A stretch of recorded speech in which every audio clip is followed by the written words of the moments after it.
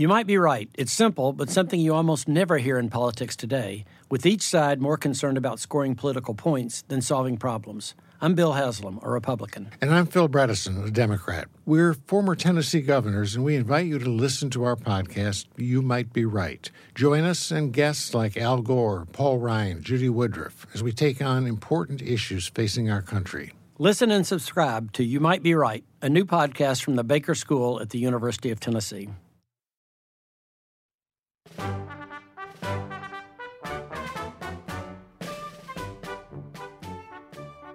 Hi everyone, it's Giles here. Have you missed me?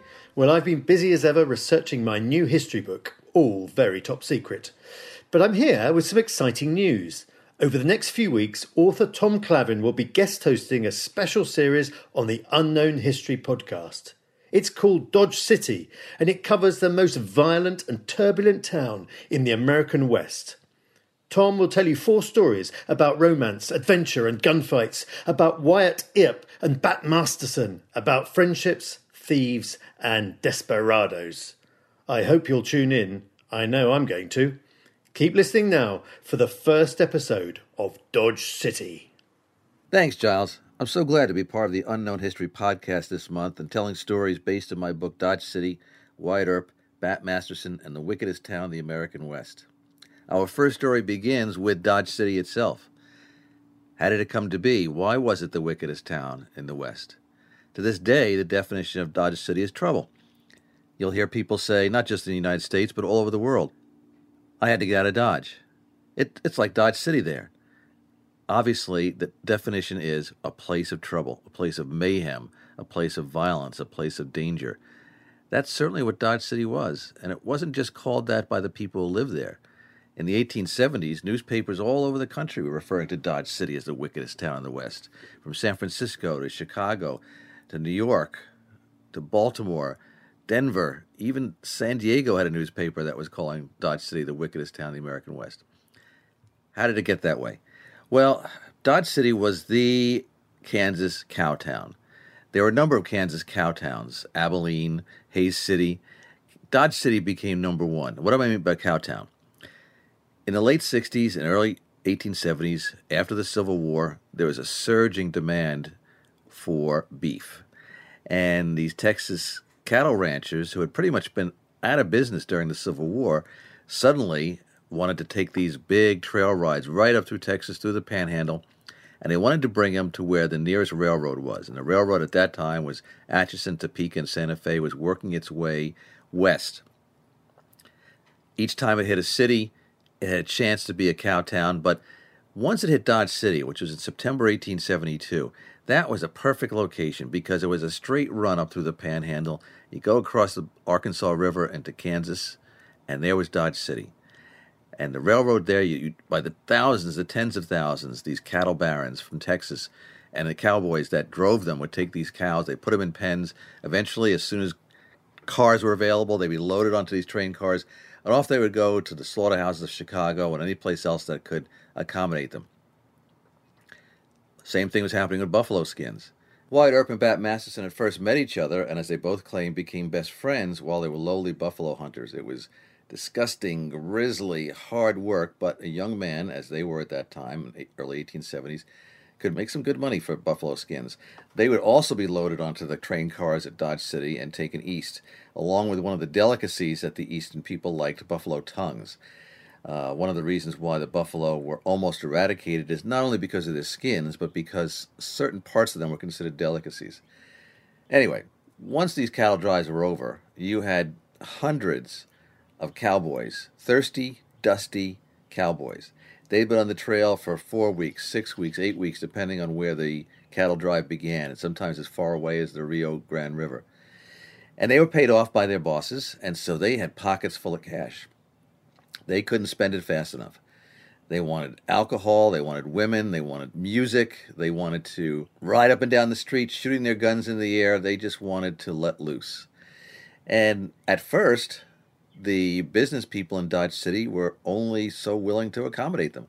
Saloons sprang up overnight, bordellos, other business places that sold dry goods, clothing, barbershops, bathhouses, anything to accommodate the cowboys. And it seemed like the business people of Dodge City were going to become rich very fast in 1872, 1873, 1874. But something else was starting to happen too, and that was these cowboys, the combination obviously of alcohol and guns, produced people shooting each other. And these cowboys began to gun each other down in the streets. They either had a reason or they didn't have a reason. It didn't seem to matter too much. Now, there was no law in Dodge City. The closest law to Dodge City was a sheriff up in Hayes City, and that was about 75 miles away. So it wasn't like if something happened, the sheriff or deputy sheriff or even a federal marshal was going to be trotting down the street to take care of it. Boot Hill got started about this time. We've all heard about Boot Hill. There's probably a dozen of them throughout the American West, if not more. The original Boot Hill was in Dodge City. It started because there were two cowboys sitting on top of this hill overlooking Dodge City. They got into an argument about something. One shot and killed the other and left him there with his boots pointed to the sky. And sometime later, he was finally discovered. They dug a hole. They dropped him in there with his boots on, covered him up, and that was the very first grave in what became the Boot Hill Cemetery. It turned out that they couldn't dig graves fast enough in Dodge City. The killings that were going on, every time it seemed like they buried somebody, there was somebody else who had just gotten killed. Well, this started to worry the business people because they realized that a problem they're going to have is if the cattle barons, the trail bosses, and others, if they think their cowboys are going to get killed, it's going to be too dangerous for Dodge City. Then they figured what we got to do is we got to go someplace else. We'll go to Abilene. We'll find some other place with a railroad. So that was when the city fathers, as they were called at the time, there were no women elected officials in Dodge City in those days, they said, we've got to get some law in here. And they put some money together and they hired a marshal. BP added more than $70 billion to the U.S. economy in 2022 by making investments from coast to coast. Investments like building charging hubs for fleets of electric buses in California and starting up new infrastructure in the Gulf of Mexico. It's and, not or. See what doing both means for energy nationwide at bp.com/investing in America. Welding instructor Alex DeClaire knows VR training platforms like Forge FX help students master their skills. There's a big learning curve with welding. Virtual reality simulates that exact muscle memory that they need. Learn more at meta.com/metaverse impact. They hired a fellow named Bully Brooks. As the name implies, he was not your most subtle law enforcement officer. In fact, he was as bad, if not worse, than the killers he was hired to arrest. In his first few months, he killed a dozen people. And that shocked the lawmakers even more. They said, we've got to do something about this. They fired Brooks. He was such a popular character that not long after he was fired, a vigilante group found him and lynched him. And they had to look around for somebody else. We got to find somebody. And the new administration came in. They hired a marshal named Larry Deeger. Larry was a big, imposing kind of guy, not the most proactive law enforcement guy. He mostly wanted to sit at a desk. But he and the mayor had an idea. They had heard about this lawman over in Wichita named Wyatt Earp. He had been a deputy over there, and he built a little reputation for being fair, effective, honest, and people, lawbreakers were kind of afraid of him. They said, that's the kind of guy we need. So they sent a message over to Wichita, to Wyatt Earp, and said, would you come work over here, become the deputy marshal over in Dodge City? Now, at this particular time, Wyatt was saying, you know what, I need to find someplace else besides Wichita. He'd had a little bit of trouble there, had to deal with his boss getting reelected, and his opponent said something bad about the boss, and Wyatt, as could be his way, he beat the guy up and put him in what was then passed for a hospital. So Wyatt was looking to get out of Wichita.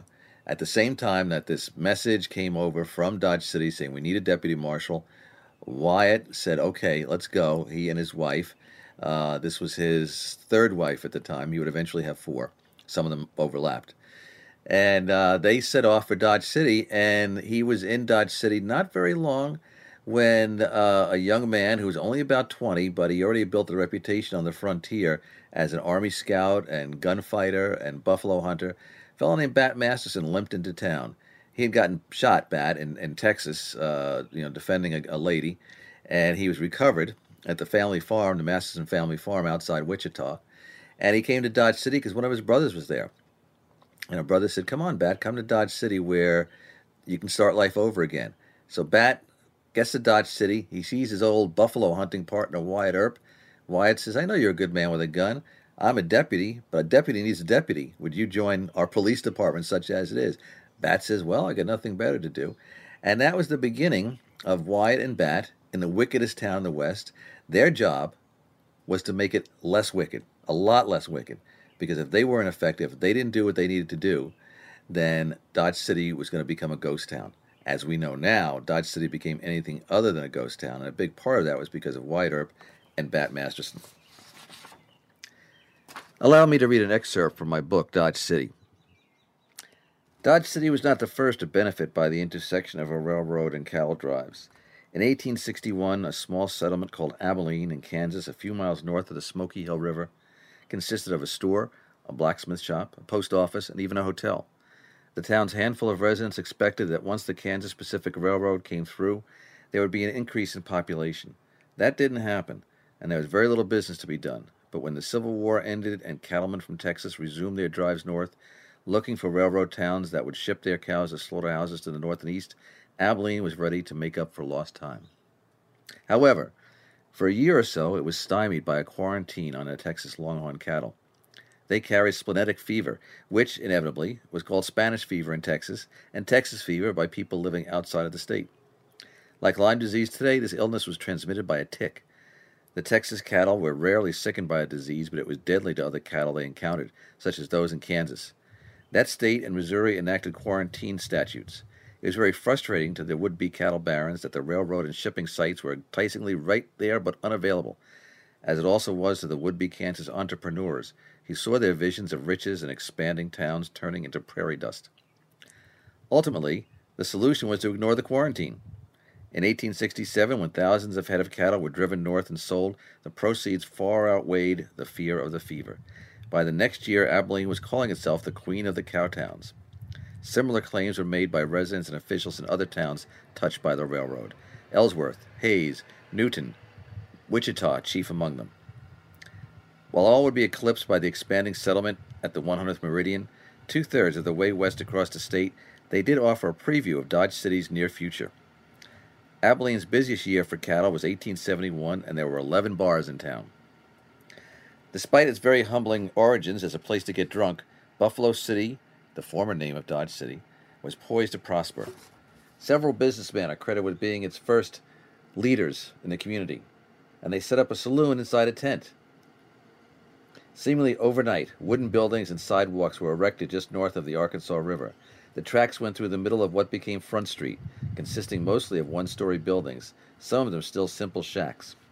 With such an abrupt transition of the town from watering hole to a center of Kansas commerce, its administration, such as it was not ready for the overwhelming influx of buffalo hunters, who would be followed by cowboys who had just spent anywhere from 30 to 100 days on sunburnt, fly-infested trails and had pay in their pockets. There was no police force when things got out of hand. The nearest law enforcement was 75 miles to the north in Hayes City, and cowboys were not the only problem. Buffalo City was renamed Dodge City, and was on the edge of the frontier, a place that, for a variety of reasons, drew thieves, drunks, deserters, guerrillas still trying to relive the looting and pillaging days of the Civil War, and others with a price on their heads. All this combined to put Dodge City, in the late summer of 1872, on the precipice of being a totally lawless young town. It was inevitable that murder was one of the crimes committed. The first recorded killing in the new Dodge City was that of a man known as Black Jack.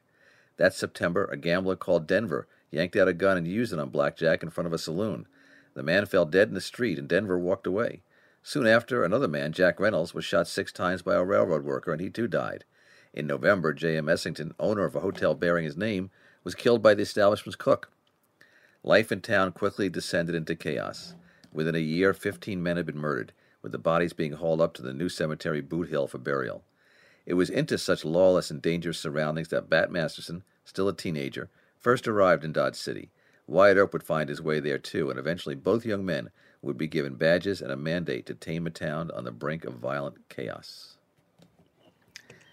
Thanks for listening to our special Unknown History mini-series on the wickedest town in the American West. If you'd enjoyed this week's story or are in need of a last-minute Father's Day gift for Dad or Granddad or Uncle Joe or whoever, please consider checking out my book, Dodge City.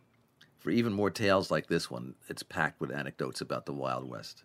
You can pick up a copy for any books retailer or by clicking the link in the show notes below. Thank you for your time, and I'll see you next time. Bye-bye.